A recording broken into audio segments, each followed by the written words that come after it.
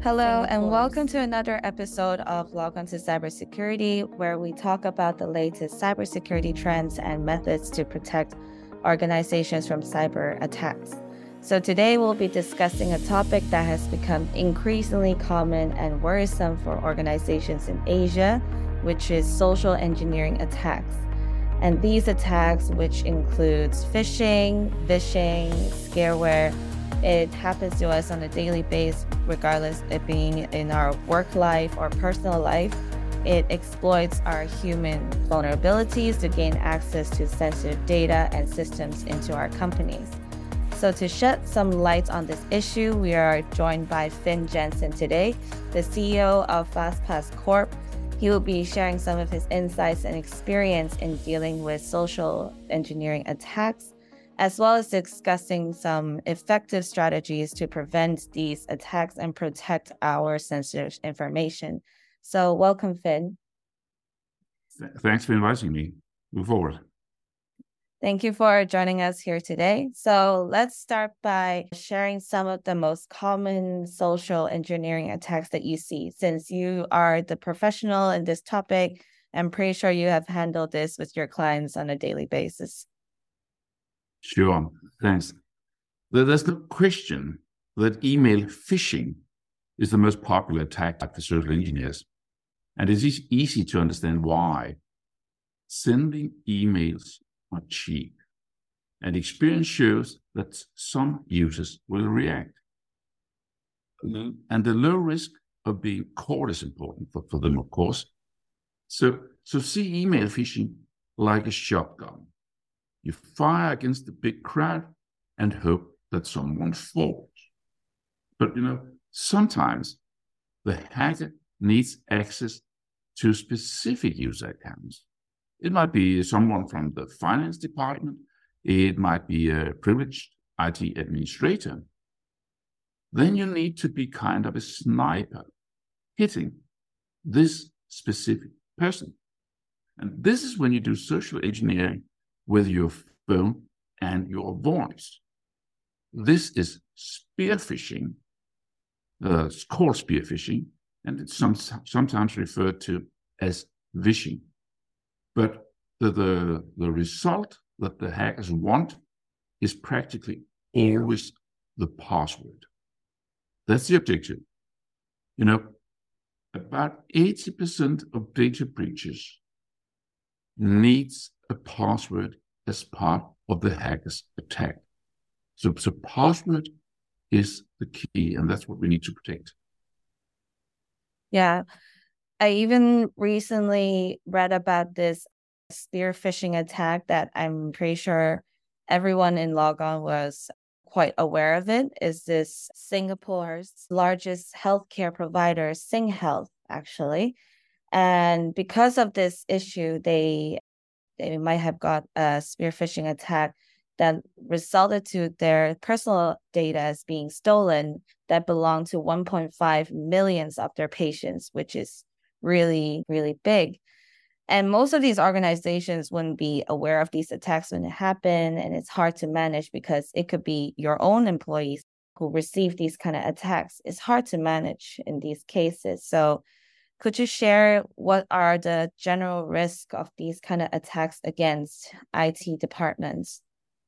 Well, if the target is an IT administrator, as we talked about in your first question, then the hacker gets access to the IT infrastructure. When you have that, you can extract, as you say, exactly as your example, they can extract data, they can place ransomware, they can steal your inventions, they can steal your customer data. And if the hacker targets the finance department, for example, then they can approve payments and transfer large amounts to their own bank accounts. So besides seeing the issue of stealing personal data for the companies, then according to an IBM study, the average cost of a data breach in USA is around $9.4 million US. So it's a huge cost for the companies. I'm not saying that the hackers is earning nearly $10 million, but the total cost of a data breach for a company is in that magnitude. So it's really serious business. Yeah, the cost of it has been very significant. And I'm pretty sure it happens all the time in the news that it costs more than millions of dollars for these kind of data breach. So Right. I would like to take your article from FastPass to have our further discussion. So you wrote about the 2020 Twitter hack, which I find quite interesting. And I think it sets a perfect example of how these attacks can target service desk employees. So could you share what are the lessons, like what can we learn from this attack in terms of prevention? Because it could happen to big companies like Twitter. It has happened to many large and very highly respected companies. Very much credit to Twitter, actually, not because they've been hacked, but because they've been very open about how it happened, and that is unusual. But we have seen a list of high-tech companies being attacked by spear phishing attacks against the IT department. And here we can learn from the Twitter situation that the root cause of the Twitter hack was, according to Twitter, that the hacker misused the IT supporters' emotions to get them to issue new passwords. So the lesson here is that to prevent this, you must take emotions out of user verification. Now, what do we mean when we say the emotions? Well, for example, if the hacker, said, "Oh, you're doing a very great job, and at the IT support, I really, really like that, and you're doing a very good job. Please help me. I'm in a very difficult situation, and I need to do something fast. So give me a password." Trying to get empathy. The hacker could act as a manager and say, "Well, if you don't give me my password now, I'll get you fired. Even don't know who I am, but if you don't do as I ask you, I'll get you fired." Or the hacker might be under pressure to act fast because they're behind the schedule and they have a big queue of people waiting. So there are many emotions that can make it difficult for the supporter to do a real professional verification of the person calling in. So you cannot expect humans not to have emotion. You have to respect that and realize that. So secure user verification must be done by an intelligent IT workflow that use information and tokens not available to other than the user herself. So the user must be forced to follow the workflow, and only then can a new password be issued. I think that is the key to understand this. Good social engineer will misuse emotions, and with professional people responsible for security, then that is where we must prevent from happening. Yeah, I think as we are humans, we make mistakes like this, and sometimes it could have big consequences from these kind of issues. And especially for big companies having so many employees, how could you actually manage all of their emotions, right? So is there a way, like taking the Twitter hack example, is there a way that any organizations could educate their own employees on recognizing these kind of attacks and preventing them in the future? Well, in the more general terms, as I start to say that the most common social engineering attack is email phishing. So to prevent that is first and foremost depending on user awareness, training, and monitoring. You can do some things on the technical side to filter out emails from unknown sources, if you like. That will help, but that's certainly not enough. So you must do user awareness training and monitor if it helps. This means that you educate yourself in characteristics of a phishing email, like reading the true sender and realizing that you must never give away passwords or account information to anyone you don't know. But this is not easy, but that's what you can do. When it comes to phishing attacks, then the primary problem is, however, that the supporters at the service desks must issue passwords to their users now and then. It's their job. That's what they do. 20%, 25% of all calls to a service desk is resetting a password. So I will say that this is why security plans for Asian companies must address this as a very high risk element. Because, as I say, the supporters at the service desk, it's part of their job to give passwords away. So how can we make sure that they only give the passwords to the right person? And that's something you, from a management point of view, can influence directly and fast. Out of the user community, it is difficult, but here each person can protect their own password and make sure that doesn't leak. But you cannot protect yourself against the risk that a supporter at the IT department gives your password away. So I think that's the key responsibility for security management, to protect the employees so they only by their own fault and mistakes and give their identity away, and not risk that a third party, that is the service desk, gives my password away. And it is a high risk element. I think the training part is very, very important as well. I think it's very common practice in most Hong Kong. I know a lot of Hong Kong banks, they do have these kind of awareness training to make sure they know how to identify emails, phishings, especially with the AI technology getting more and more improved. This is going to happen. So the training needs to be regulated. It has to be monitored. Could you also share some success stories or any kind of case studies that you have read about of these companies that have effectively prevented social engineering attacks, and what kind of strategies did they use so we could also learn from them? Yeah, well, we have number of customers who have implemented this strategy and our products to protect the key resources, protect their passwords.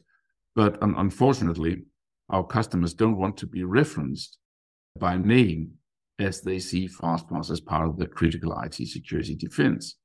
And it's sometimes hard to prove that when something bad doesn't happen, then it's a success, because that's a normal day-to-day thing, that nothing bad happens to me.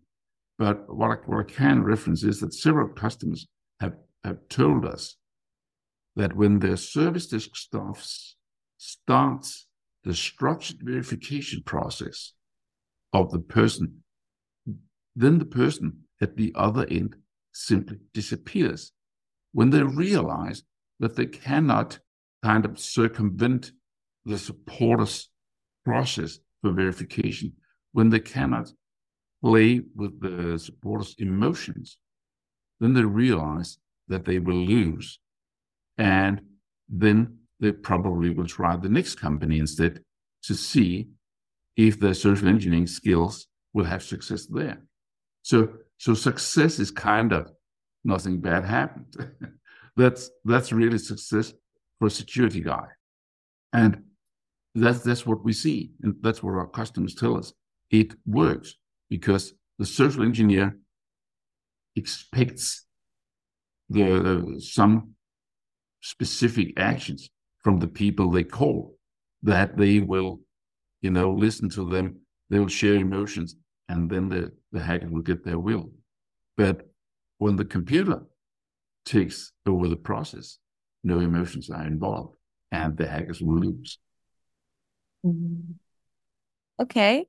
So just to cover up everything that we have discussed so far today, could you share, obviously you represent for FastPass, you're the CEO of it. Could you share how can organizations in Asia leverage technology solutions just like FastPass to prevent these kind of attacks as well? Yeah. The key thing is that, as I said, forced IT workflow controlled by your intelligent process. For FastPass, that will be our identity verification manager, that the Asian customers can configure specifically to the tokens they have, specifically to the information available at their systems. And by using this, make sure that when the supporter systematically takes step by step as being controlled by IBM, then no hacker will be able to answer these questions or produce tokens, and will not be able to manipulate the supporter in a way that they can lead the process, because the password will only be released or issued when this process have been completed. There's no circumventions. I think that is important. It is important then too that the process, this verification process I'm talking about, is integrated naturally into the service desk processes. For example, being integrated closely into ServiceNow or other popular leading IT service management systems. And perhaps some new developments we are releasing in some European countries that will definitely come to Asian countries too, which is that we can use the very popular and well-spread verification process that you use for your bank visa. So when you put to your bank money from your account to someone else, then you have to go through a very strong verification process to prevent that someone steals your money. And practically everybody knows how to do this, feel comfortable with it. And so to integrate that into your professional verification process will be extremely efficient and very acceptable for users. So I think that would be of interest for your customers in Asia, that this will also be available in their geography. So I think this combination will make it easy and extremely secure to protect against spear phishing, as we've been talking about here. Okay, that's really exciting updates from FastPass, and I can't wait for this new update of yours to reach to Asia so we can all experience this workflow. So thank you for all of your input for today, Finn. And for those who are listening, we will be providing all the useful links for this episode on our official website. You can learn about the Twitter hack and other case studies that's been mentioning. And you can also see how FastPass can strengthen your security with their identity verification manager. So thank you again, Finn, for joining me here today. It was really informative, and I'm sure we all learned a lot from this. It's been a pleasure. Thank you. And so thank you for everyone for listening today. I'll see you all in the next one. Goodbye.